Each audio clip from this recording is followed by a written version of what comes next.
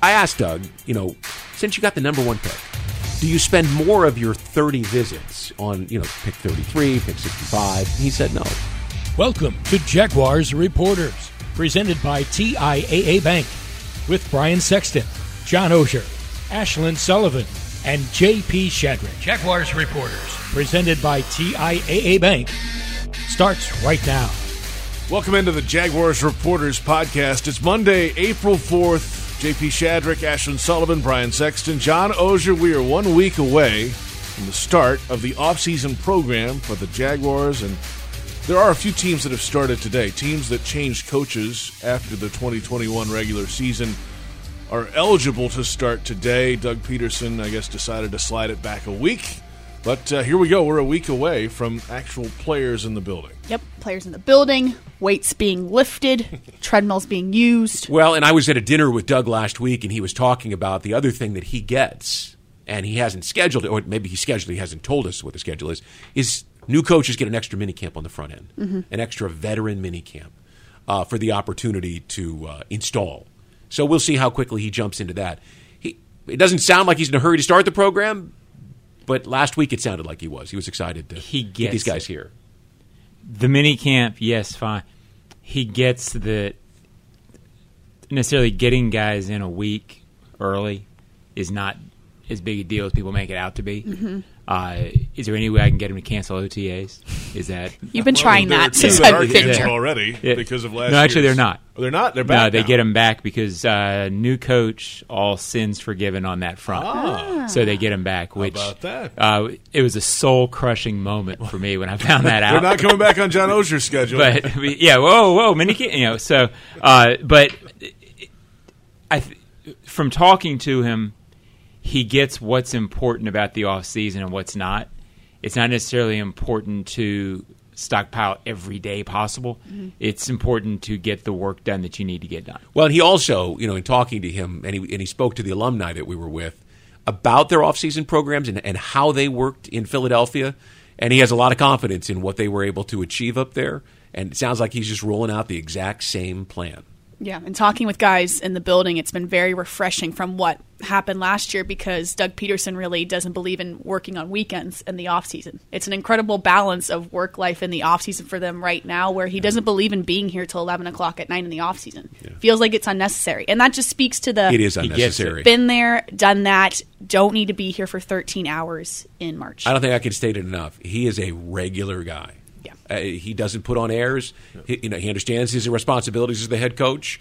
But in watching the way that he was talking with the alums that we were with, I was really impressed with just his down-to-earth nature. Yeah, you've mentioned this. What was this event? I'm doing some work with the alumni these days and helping organize. So we had a dinner for some of the leaders of the alumni in the marketplace. That's and cool. He, just to give you a sense, he asked to come. Yeah, he heard about it. He wanted to come. And he didn't speak for a long time, and he had rookies coming in. There were 30 rookie visits. He was very candid with them about who he is and what he wants to do and why he does things and what he'd like the alumni to do.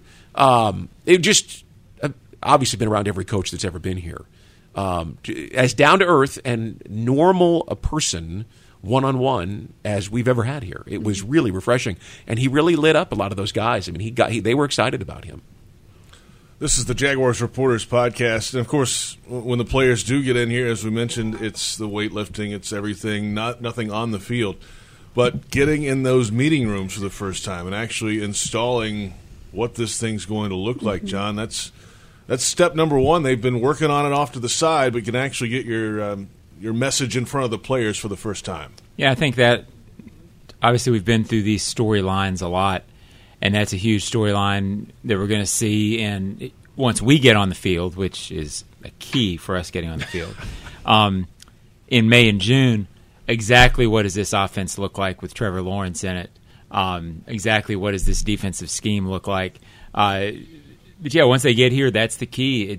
It's the mental reps. And, again, I think that's why Doug knows that you don't have to get guys in necessarily April 4th on the dot. He's got a plan for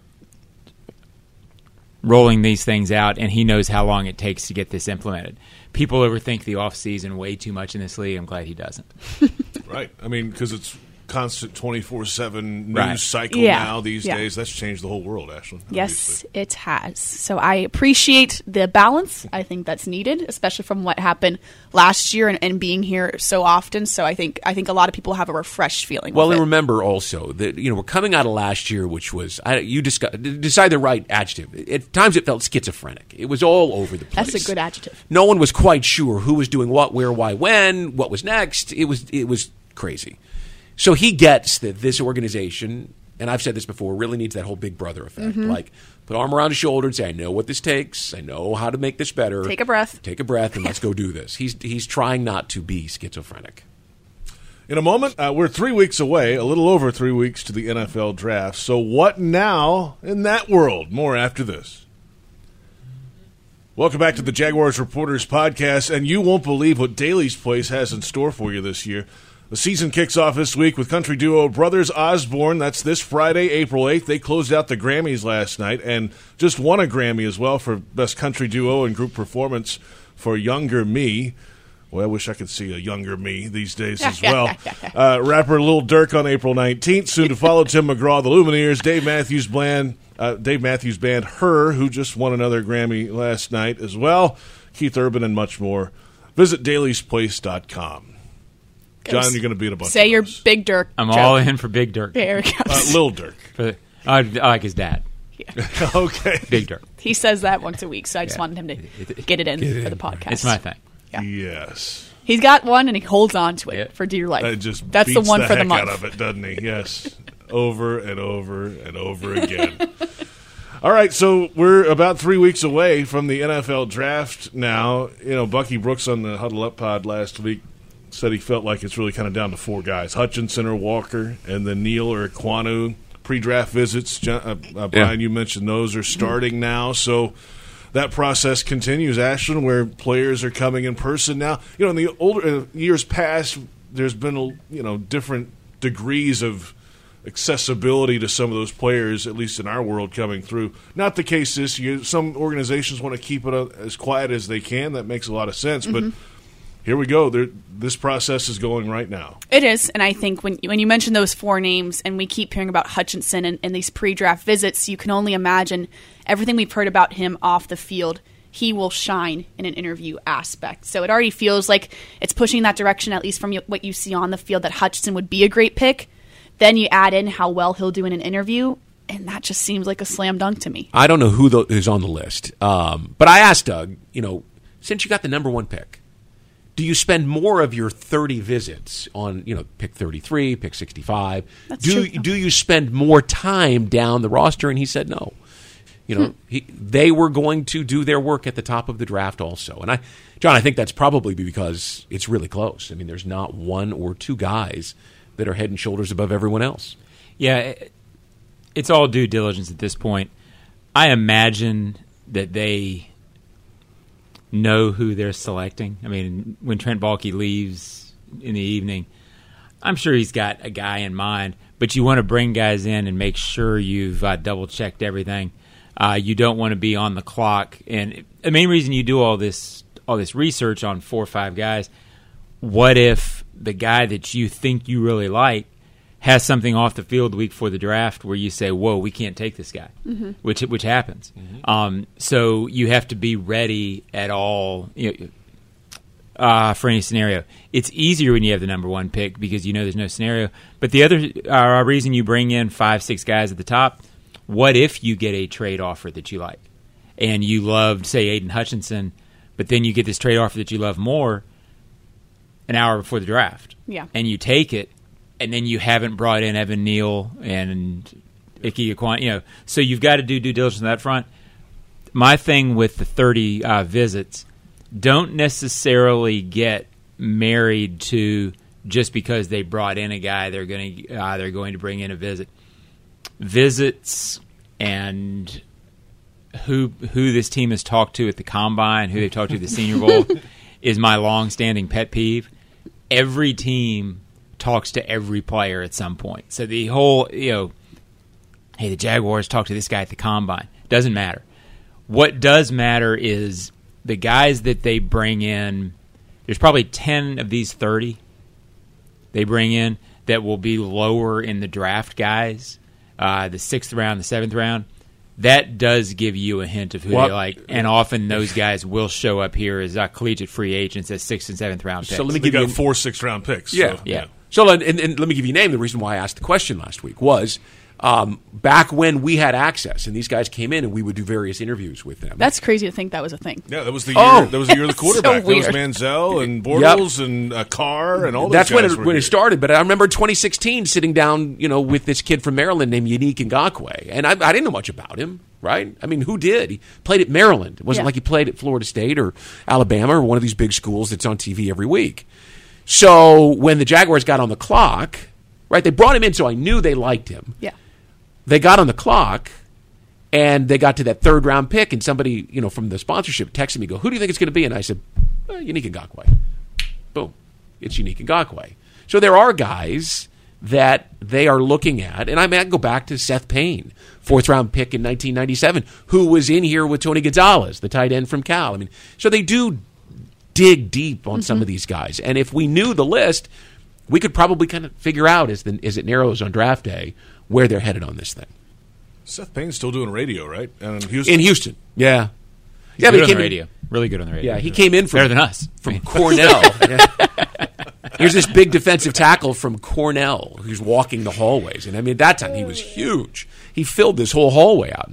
Who is this guy? Then they drafted him in the 4th round, and he ended up being a good football player. So. And may have been as good. I mean, we're off topic a little bit. Not what a podcast is for. May have been as good a.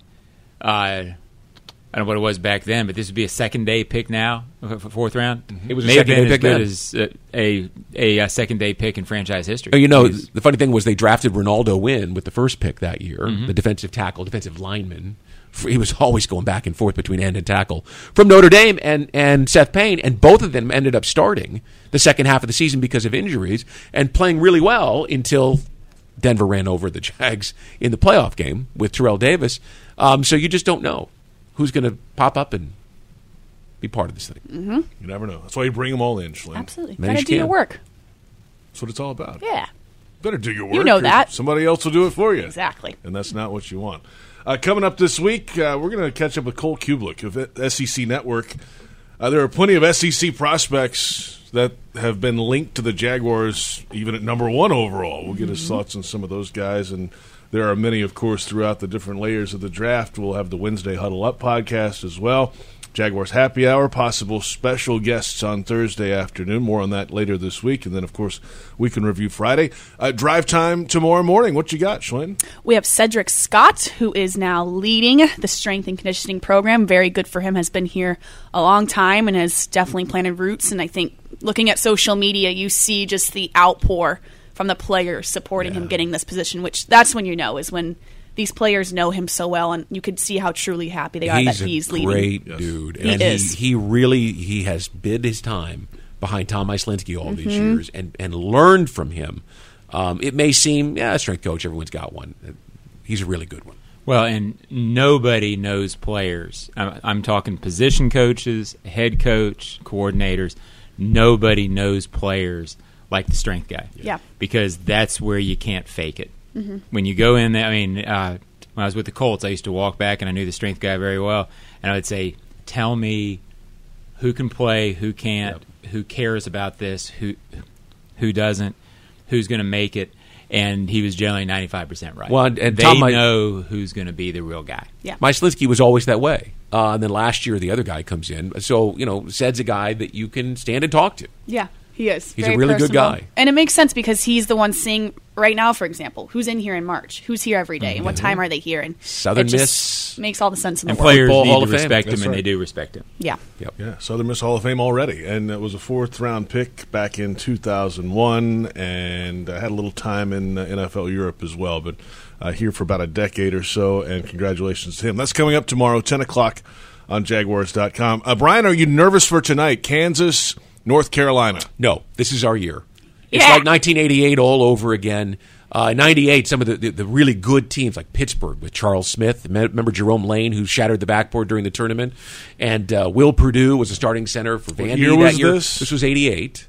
How old would were have you? been 7. So you wouldn't remember that. That was 6. my freshman year at Kansas. And these teams, it was Danny Manning and the Miracles that year because it was just Danny Manning, and they were an 8th seed, and they won it all in Kansas City. Playing an 8th seed tonight, bro. Yeah, get ready. I know. No, Charlie, and you got instead of Danny and the Miracles, it could be Brady Manick and the Miracles, because they were a bubble team 6 weeks ago, and now here they are, one of the hottest teams out there. Really excited, but I do believe that this is our year. I thought you were supposed to be going to this game. What happened? When Coach K got into this, Yep. And it was his last dance. Tickets in the upper deck at the Superdome were going for $1,200. Have you been to a Final Four at the Superdome? No. I have, and the upper deck is a terrible place to be. It's tough for football. Yeah, The upper deck. I wasn't about to do that, and so it's Coach K's fault. Yes. Yeah. Thanks a lot, Coach K. Yeah, I know thanks you're a lot. listening. I haven't watched a college basketball game in forever. I watched that Duke Carolina game the other night. Awesome. It was a great game. That was about as good a sports theater as you're ever going to see. Yep. Can I give It you is just incredible. one little bit of perspective? So the first coach at Kansas is a guy named James Naismith. So we got a Heard little of tradition. him. Yeah. Like invented basketball. Yeah, sort of something like that.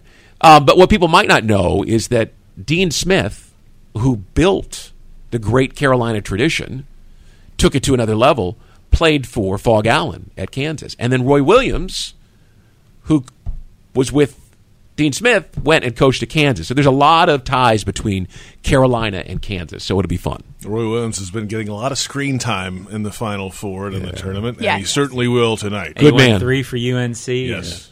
Nada. Yeah, At he Kansas. lost 2 championship games at Kansas. So Good stat, John. it has no Carolina relevance fans, tonight, so but I'm yeah. not sure the game's as much of a lock as Brian thinks. It is. It's also Masters Week. Tiger Watch is underway, and he has up until tea time Thursday to figure out if he wants to play or not. There's no rules. Augusta National has their own deal, so there'll be a lot of eyeballs watching that this week as well. That'll do it for Jaguars Reporters. We'll look forward to the programming on Jaguars.com, Jaguars Radio, Jaguars Twitter, Facebook, YouTube, all the places, Shlyn. It's all over the place. Yep. Free website. It is free. That's Ashlyn Sullivan. check it out. That's John Ogier. And for Brian Sexton and Joe Fortunato, I'm JP Shadrick. We'll catch you next time on the Jaguars Reporters Podcast.